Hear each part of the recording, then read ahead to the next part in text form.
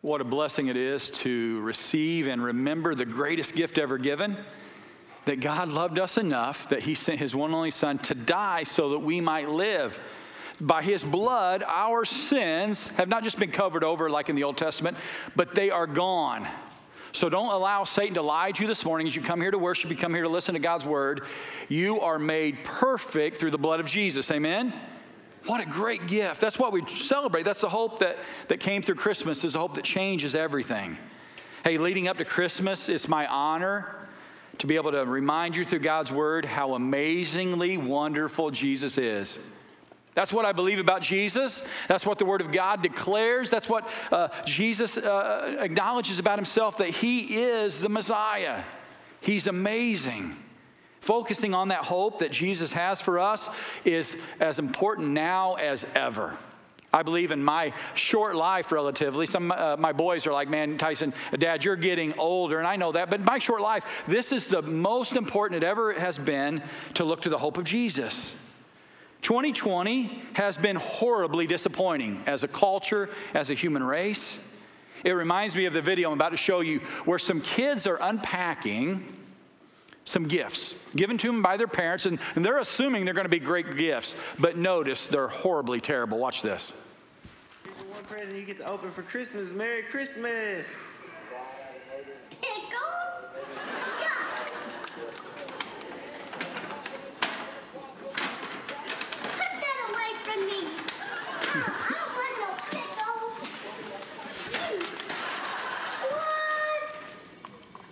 What is it?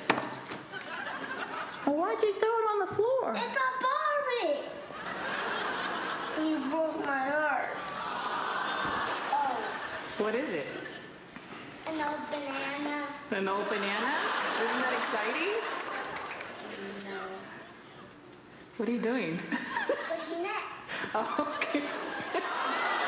Are you excited about your I presents? got ponies. I don't want ponies. They're for girls. Guys, Mine is a stupid book. we thought really hard about what to get you this year. Well, you didn't do a very good job. Hey, that last boy is some of us. The world has said, hey, we thought really hard what we get you this year. Well, you didn't do a very good job, right? We're frustrated with 2020. You haven't done a very good job of providing what we wanted. Some of you are like that other little girl with the banana. Man, I really appreciate you. It's not me very often. You have saw the rottenness of this year, and you're trying to squeeze everything out of it you can, make the very most of it. It's kind of nasty at times, but you're committed to make the most of something that's rotten. As surprised as those kids were to have those surprisingly terrible gifts, when we headed into 2020, I don't believe any of those kids were more surprised than we are to what was before us. Many of us, time after time, are like the girl with the pickles. We saw what the world provided us. We got this bag of goods, everything that was brought into this world in 2020, and we're like, just take it back. I don't want any of that. Get that away from me. But the reality is we're in it. We need to make the most of it. We want to push back from the sickness, from the pain, from the fighting, from the hurt. Take it all back. If that's where you're at this morning, you're normal. It's okay. But we can come to God, and I promise you, in a moment's notice, our Heavenly Father can provide hope for you. If you've been hurting and you feel like you're losing hope, I encourage you to listen to this message from God's Word. Open your hearts up to receive, maybe for the first time, God's grace and His love through Jesus Christ. Maybe for some of you, it's the 100th time that you're coming again to Him and say, I've lost hope, but He is there to offer it. This month, we have been studying one of the most famous prophecies of the Old Testament. Isaiah, the prophet Isaiah, declares 700 years before Christ is born. He says there's going to be a Messiah coming. He is going to offer light to this dark world. If you've been with us the last few weeks, we've caught a glimpse of just how dark the world was in Isaiah's day. God's people had cried out for a king years before, and God says, hey, you don't need a king. I'm your king. And God's people said, we want to be like the other nations. We want to have a king. So He granted them a king, and the first few kings were okay. By the time Isaiah is writing this text, the world is so dark. In one way, I could share with you how dark it is. The king was Ahaz at the time. And Ahaz became a total evil king. It wasn't enough just that Ahaz was king. He was trying to kind of play both sides of the fence with God's people and the Assyrians. The Assyrians had begun to kind of lord over God's people. And to try to stay politically in step with the Assyrians, he began to do the things they did, even worshiping pagan gods, to the point he killed his own son. God's people... the king said, I'm going to try to honor the political world I'm living in, and I'm going to kill my son. Now, in that time, it wasn't that odd for a king to kill a son. Sometimes the king would have a son, and he would rise to power, and he would become strong, and maybe in his late teens, early 20s, he thought, I should be king, and they would come to war, a literal war. But Ahaz killed his son as a child, not in a political conflict, but in a sacrifice to a pagan god. You talk about a dark place. Sometimes we think our world is dark. The Bible makes it clear they were walking in darkness. While King Ahaz should have been a wonderful father figure for God's people, he was a terrible dad. And God's people had no sight of hope to ever having a heavenly father on earth. God's people are losing hope and any thought of a father figure around them. The king had led them into financial mess, into political problems, into spiritual disaster. It looked like all hope was lost. And then Isaiah comes in Isaiah chapter 9 and says, hey, in this darkness, you're going to have a great light. Look with me to the text, Isaiah chapter 9. It's going to be on the screen. It says, the people who walked in darkness have seen a great light. Those who dwelt in a land of deep darkness, on them has light shone. For to us a child is born, and to us a son is given, and the government will be on his shoulders. And he will be called Wonderful Counselor, Mighty God, Everlasting Father, Prince of Peace. And of the greatness of his government and peace there shall be no end. He will reign on David's throne, and over his kingdom, establishing and upholding its justice and righteousness from that time on and forever. The zeal of the Lord Almighty will accomplish this. What a great message of hope. They're coming at one of the darkest times in history. And I would submit to you, many of you are going through one of the darkest times in your life. And that story, that truth of the hope of Jesus still remains. But he was going to be coming as a child, as a son, but not an ordinary son. His name would be Wonderful. His name was to be Mighty God. His name was to be Everlasting Father. The ironic thing about that, it was another paradox. This child that was going to be born as a son to a virgin is going to be the Everlasting Father. That makes no sense. At a time when God's people had a king that was not even a good dad, God was declaring through the prophet there would be an everlasting Father that would be perfect. He would be born of a virgin and wouldn't have an earthly father, but he would become the everlasting Father. Let that sink in. The Hebrew word that Isaiah wrote could have also be translated instead of everlasting Father, Father of eternity. Did you know Jesus is the Father of eternity? He is. He was here before time even began, and he will be on forever. He was the origin of time. He's the Father of eternity. We see it in John chapter 1. A lot of the Gospels, Matthew, Mark, Luke, and John, they tell of Jesus' birth through Mary and Joseph and the wise man and the prophet, the shepherds, and all of that detail. John gets right to it by predating that, and here's what he says in the Gospel story of John chapter 1. In the beginning was the Word. Pause for a second. That Word is Jesus. And the Word was with God, and the Word was God. He was in the beginning with God. Notice, I love that translation. He was in the beginning with God. All things were made through him, and without him nothing was made that was made. If anything has ever been made, it comes through the Father of eternity, through Jesus. In him was life, and that life was the light of men. Jesus himself, by being the Word before he took on flesh, spoke everything into existence. That was Jesus.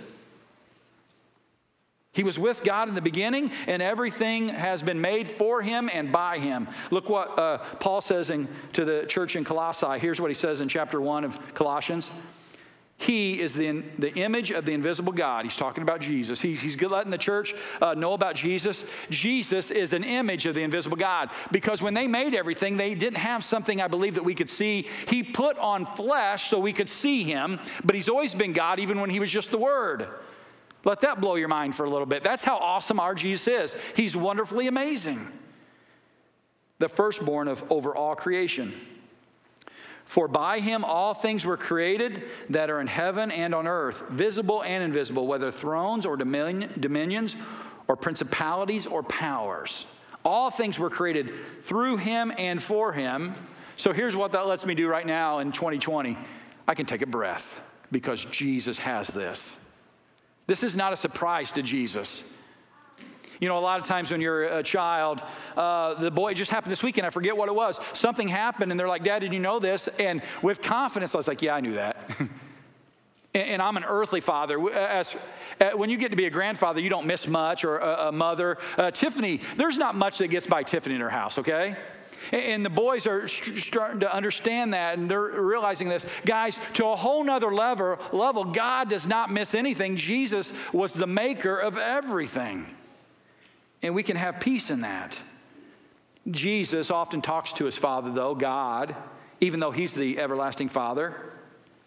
And he has done it before time existed. They were in communication. When God began to create everything in Genesis, he says, let us. He's talking to Jesus and the Holy Spirit. But when Jesus, for our purpose, for our benefit, when he talks to God, he often uses the word Father. Did you know in the book of John alone, the Gospel of John, Jesus speaks of God as Father 156 times. It's good to talk to your dad. Jesus is that example of that. 156 times he declares about his Father. He speaks to his Father. And the majority of those, he uses this word that would have been a common word of the day that we could translate as daddy. It's Abba. If you ever hear anyone say Abba Father, it's a very personal relational term that just kind of has this term of endearment, almost of just saying, hey, Dad, dear Daddy. That's the way Jesus talks to God. Because they're one, they have this intimate relationship. Here's my encouragement to you. In 2020 and in 2021, until Jesus returns, you can cry out to the Father and to Jesus as, hey, Daddy. It's not disrespectful. Now, if someone finds it disrespectful, you could refrain from that. But in your prayer closet, when you're down on your knees, when you're driving your car, you can say, Daddy, I need you. And it's perfectly healthy. Look what the Word of God says in Romans 8. So you have not received a spirit that makes you a fearful slave. Instead, you received God's Spirit when he adopted you as his own children. Man, that's beautiful. God is the one who gives us the ability to call him Father and Daddy. Now we call him Abba Father. For his Spirit joins with our spirit to affirm that we are God's children. He calls us sons and daughters. We can call him Dad. If you prefer Father, that's fine. But the reality is he wants a personal relationship with you. It's so important that Isaiah is talking about this everlasting Father, because the Israelites all of a sudden had no picture of what a real king would look like. That while the king should have been a good dad to the nation, he was evil. The Old Testament supports this idea that he's a good father. Look at Psalm 68. Mark this in your hearts and your Bibles. The psalmist writes this: sing to God.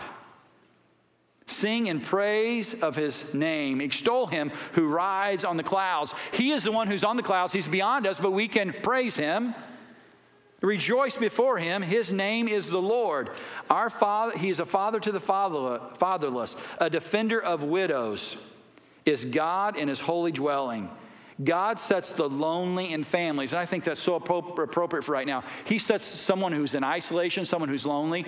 Guys, each week I talk to some of you who are listening online or maybe on the radio, and each week I talk to someone different. Says, man, I haven't been around anybody for a long time, and people are lonely. God is still your Father, and you're part of his family. We're still brothers and sisters in Christ. He sets the lonely in families. He leads out the prisoners with singing. But the rebellious live in a sun-scorched land. Guys, we can be isolated from one another, and God's still our Father. But when we rebel, we're on our own.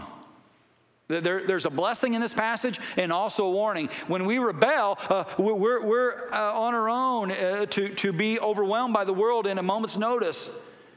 But the Word of God consistently reminds us that He's our Father, He's our Daddy. Jesus does it often. And I think Isaiah is doing it here because we need to be reminded when the world has gone awry, we can trust our dad. If He were only the supreme creator, our Savior and King, we would have a different relationship with Him. We would almost have this inability to come before Him, to come to Him in prayer. But the Word of God wants us to know there's a strong relationship between His children and us. Remember, Isaiah is writing this during a time when the king was evil. He was a hard man. He was a dictator. He was willing to kill his own son to have political power. And Isaiah says Jesus is going to be different. He's going to be an everlasting Father, an everlasting Daddy you can trust. That's our relationship with Him. I don't know your relationship with your dad. That's a whole nother sermon. It's a whole nother time of discussion with a friend or a pastor. But here's what I do know. There are many fathers in this room that I am so proud of because you model Christ to your wife, to your children, to your families. Are you perfect? No, I don't know anyone that's perfect in this room, nor am I. But we have some godly fathers in this community, in this church, and I'm so thankful. I want to challenge you fathers today, and a side note, to continue to be like Christ, and you'll be the best father you could ever be. Strive to be a father that models Jesus. Fathers, we have a great responsibility. We're to live and love our children and support them and train them and discipline them as God would see. Far too often, fathers become distant and removed from children, especially when it comes to spiritual matters. Guys, one of the greatest things you can do is to be a Christ-like father to your children, your grandchildren. Too many men have created bitterness and hurt and pain to their own children as we push them away because of who we are as humans. Maybe that's what happened between your and dad. And the Word of God says, don't do that, guys. Look with me to Ephesians chapter 6. This is a challenge just to dads, wives, and moms. You can relax for a little bit. This may apply, but this is not speaking to you. This is speaking directly to dads. It says, fathers, do not provoke your children to anger. This is also translated in the NIV, do not exasperate your kids. This is this idea that you're so hard on them, you're so rough on them, you're so demanding of them that they want nothing to do with you. Guys, I get to live what I preached yesterday. The boys and I spent the morning cleaning out the garage. I don't know about you, but our house, that's not one of the highlights of the year. And in that time, I made a mistake, a huge mistake. We had a big 8-foot ladder up, cleaning some stuff out of the ceiling. And we put up the garage door when that ladder was out, and it knocked the one side of the garage door off the tracks. It sounded like a shotgun going off. I did that. My boys also made some mistakes. Most of the time we were out there, the vacuum was running, the shop vac was running, and it's loud. So as we begin to communicate about the mistakes, the vacuum's still running, and we start yelling at a loud volume. Tiffany comes from the basement in the garage and says, what is going on? But I want you to know, in those moments of we're just trying to communicate, and my voice goes from just yelling to screaming to get my point across, I'm exasperating my kids, and I'm looking like a failure as a father. It happens quick. Guys, I wonder when the last time you kind of pushed your kids away because you were harsh, you demanded too much, you failed, and you put your frustration on them. Guys, it's not acceptable because when we're modeling anything that exasperates them, that provokes them to anger, we're pushing them not only away from us, I'm afraid, but we're pushing them away from understanding the Father in heaven because we're not following His example. It is serious. So much so, here's what Jesus says. Now He's talking to all disciples, not just fathers, but husbands and wives and boys and girls and men and women. Jesus said to His disciples, which is to us now, things that cause people to stumble are bound to come. Pause right here for a second. Jesus is acknowledging there's going to be things that lead people to stumble and away from God and away from following Him. It's bound to come.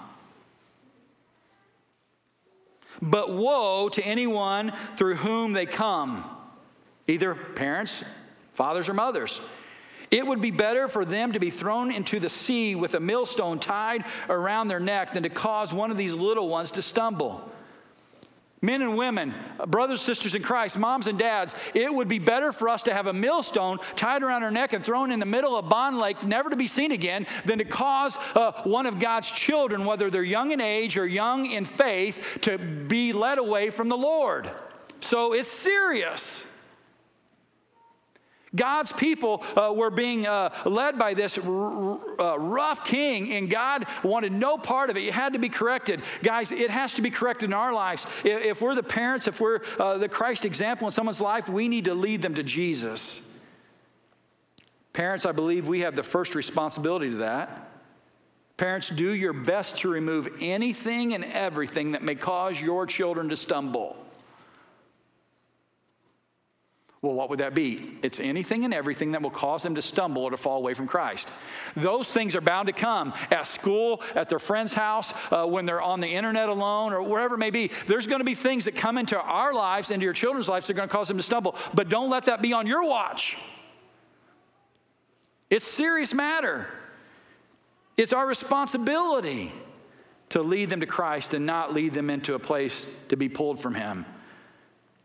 We have to be involved. We have to be aware. I wonder what, if you're a parent or grandparent right now, what do you know is in your child's life that's causing them to stumble that you can say something about? One of the greatest, if you hear nothing else today, what a great blessing would be that if you do something to protect your child today or someone young in the faith that you could do to help them to stay focused on Christ.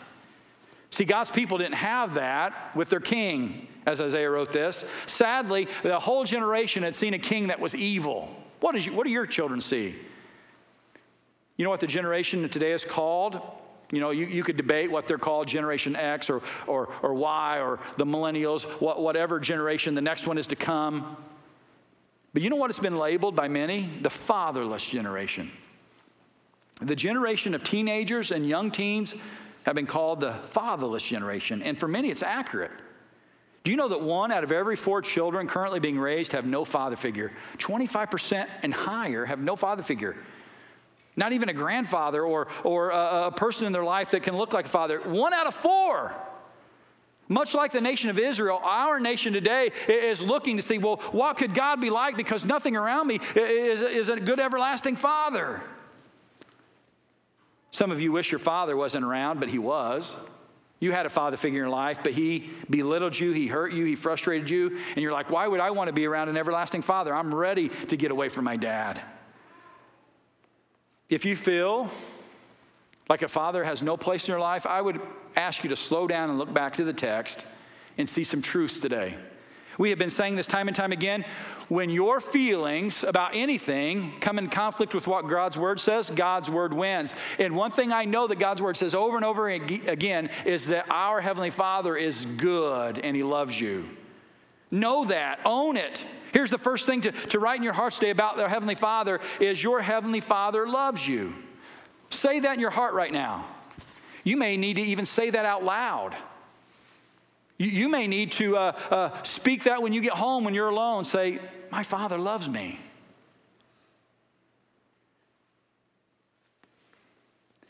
Our Father loves us no matter what we would do for Him today, no matter what mood He is in. It is who He is. He loves us unconditionally. 1 John 3 says this, see what great love the Father has lavished on us, that we should be called children of God, and that is what we are. If you have any question of who you are in relationship to God, you're His child. Isn't that a beautiful thing? And He desires to give you good gifts. God went the extra mile to let us know that. He says it time and time again. We see the pinnacle of that. He went the extra mile to send us Jesus.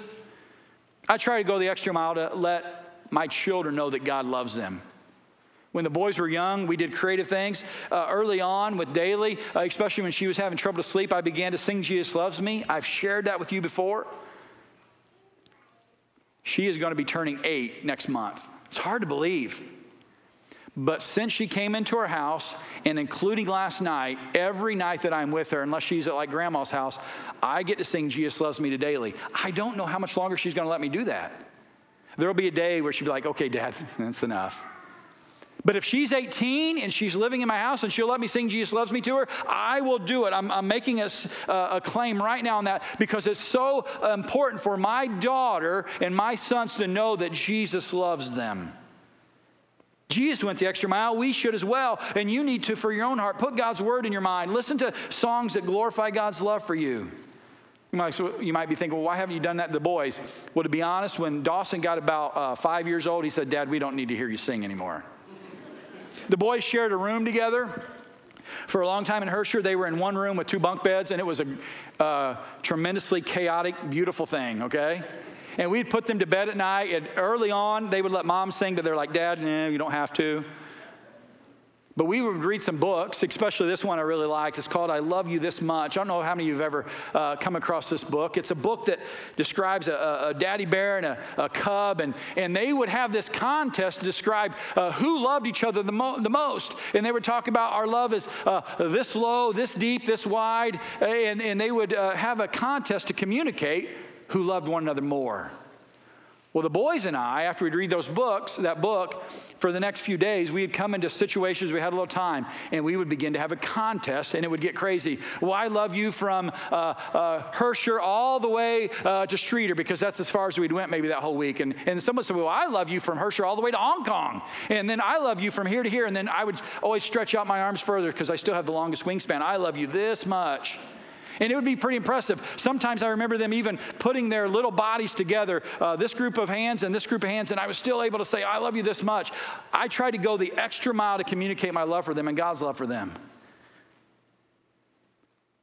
And God has went even further by sending his son. Those times were crazy and fun, but it was for a point. It was to remind them how much they're loved by their Father on earth and in heaven.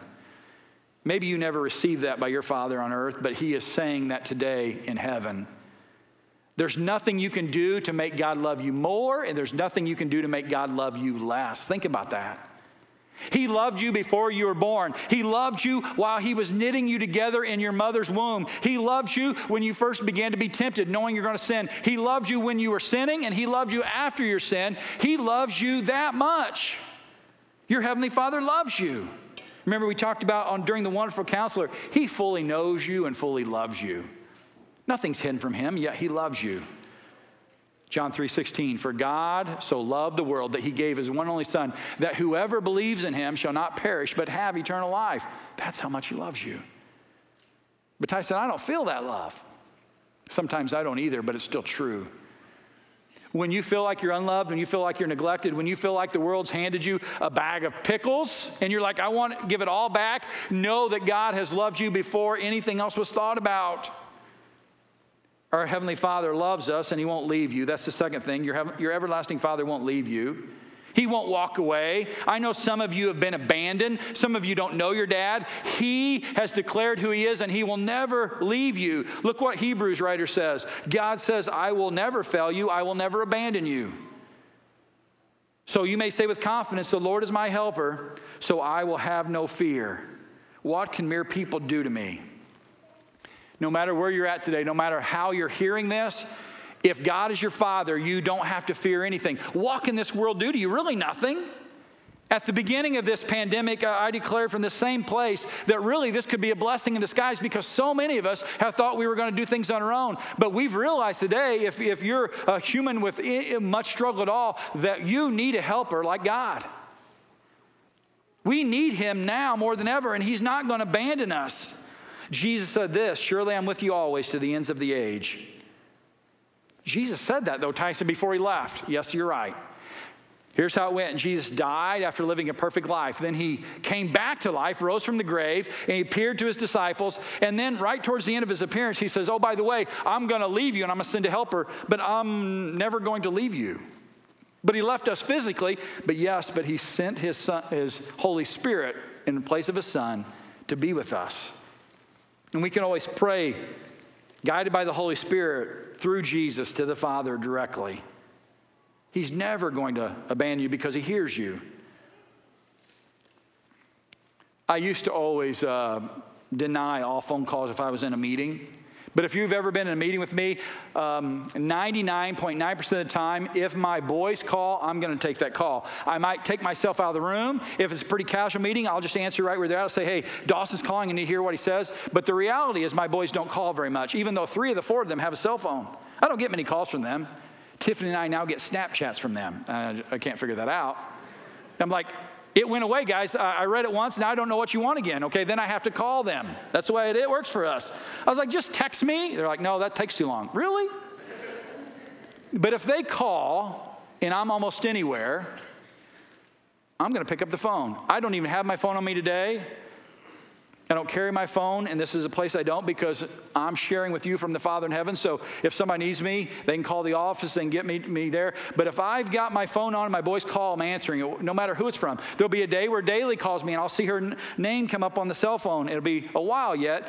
Daly, I'm taking that call because whenever I became a father, I no longer was living for myself or not even just for my wife, but I'm living to grow them to be like Christ. I'm going to listen, and I'm going to hear them no matter the cost. I love to talk to my kids. I love to hear from them. Our Heavenly Father loves to hear from you. I'm an earthly, flawed father, and I love to hear from my kids. How much more does God want to hear from you? Here's the next point. Your everlasting Father hears you. Look what the Word of God says. Jesus declares, ask and it'll be given to you. Seek and you'll find. Knock and the door will open to you. For whoever asks receives, and whoever seeks finds, and whoever knocks, the door will be opened. Which of you, fathers, if your son asks for a fish, will give him a snake instead? Or if he asks for an egg, will give him a scorpion? If then, though you're evil, and we're acknowledging we're all sinners, we're all evil as parents, know how to give good gifts to your children, how much more will your Heavenly Father give the Holy Spirit to those who ask Him? God knows the gifts we need. And the gift that Jesus declares in Luke chapter 11 is He's going to continue to pour on the Holy Spirit because He's no longer with us. He's going to give us the Spirit to provide for us because He knows what we need. That's the next thing. Your Heavenly Father knows what you need. You know, we talk about this time of year that Santa knows, and He's making a list, and he's checking it twice. He's got an understanding of what we need. While we love to imagine about that, it's true that our Heavenly Father knows what we need. It's not a mystery. It's not a fable. It is truth. Here's what Jesus says about this. Therefore, I tell you, do not worry about your life, what you will eat or drink, or what you will wear on your body.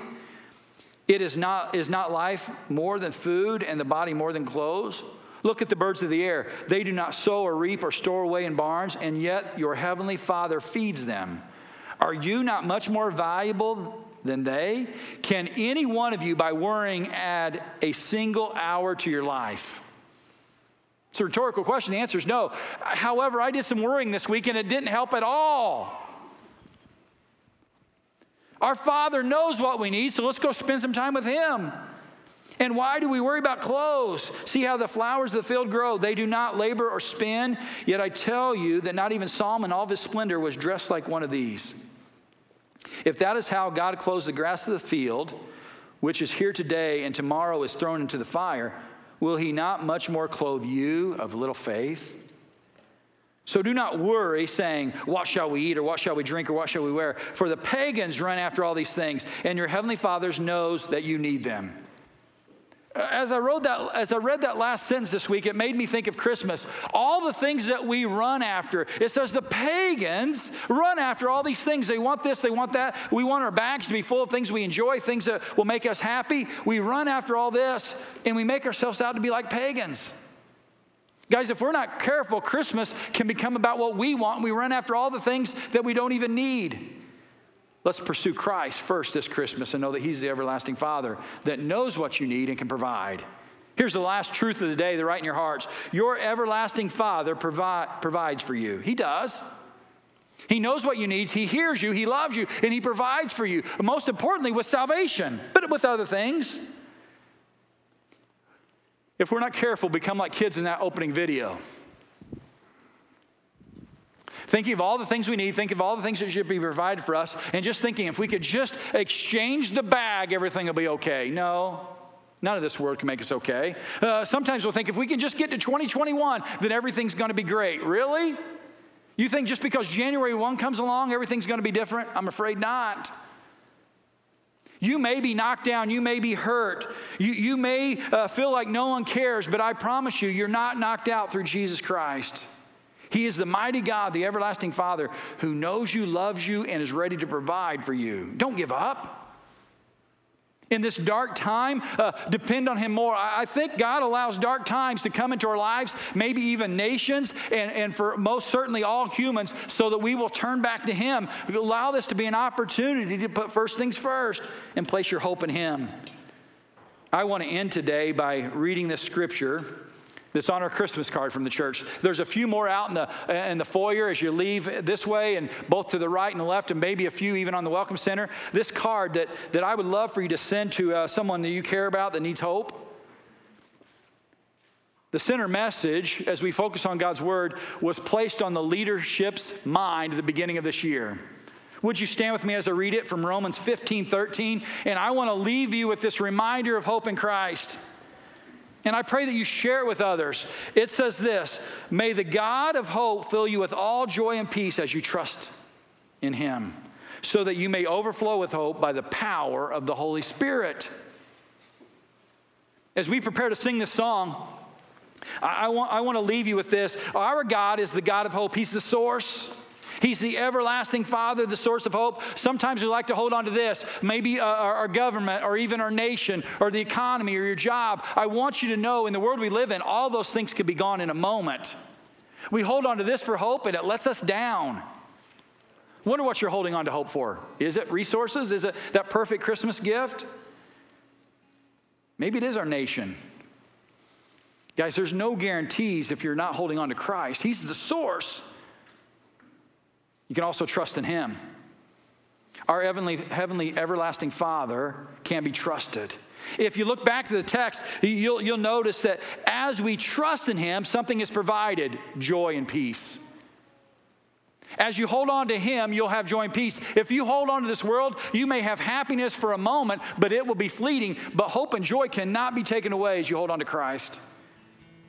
What are you holding on to? Nothing is impossible for God. Happiness comes and goes. We've all had those Christmas moments that were amazing. And then you get into the darkness of being alone, maybe the next evening or the next day or after the new year, and you feel lonely again. Hold on and trust the everlasting Father. And know this, that we can overflow with hope by the Holy Spirit. Here's the cool thing. Our everlasting Father empowers us. He's provided everything we need. First, he provided Jesus, and then he's went another level. And in our salvation, he's given us the gift of the Holy Spirit that gives that joy and peace, that actually lets it overflow.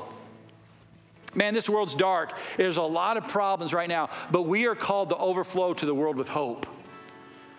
If you've never made that decision to hold on to Jesus, do that today. If you've never received the Holy Spirit as a gift, it is available to you, and have that hope and joy and peace that can never be taken away. We're going to sing a song right now. It's called Good Father. It's not a Christmas song necessarily, but it's about our everlasting Father, and he's good. That's who he is. That's what we're going to say. And it says he loves us. We're loved by him, and that's who I am. It's who we are. If today you want to make that decision, please come forward. Dee and I will be ready. Maybe you just need to talk to someone else that you know is a follower. If you want to join this church family, we welcome you. This morning at 8 o'clock service, the Cannons joined the church. They said, we're a part of this family because we're brothers and sisters first, and now we want to walk in this journey together with you at FCC. Whatever decision you have, please come forward as we sing about our good Father. Father in heaven, we thank you for today. We thank you that you have given us life, that you are the source of hope, that you give us peace and joy, and you let it overflow in our hearts through the Holy Spirit. Father, if someone is here that needs to accept you, maybe they're online, I pray they would reach out to someone. Maybe they're listening on the radio. Let them talk to a friend or neighbor, or give us a call at church. And let's place our hope in you and hold on to that. You're a good Father. In your Son's name we pray. Amen.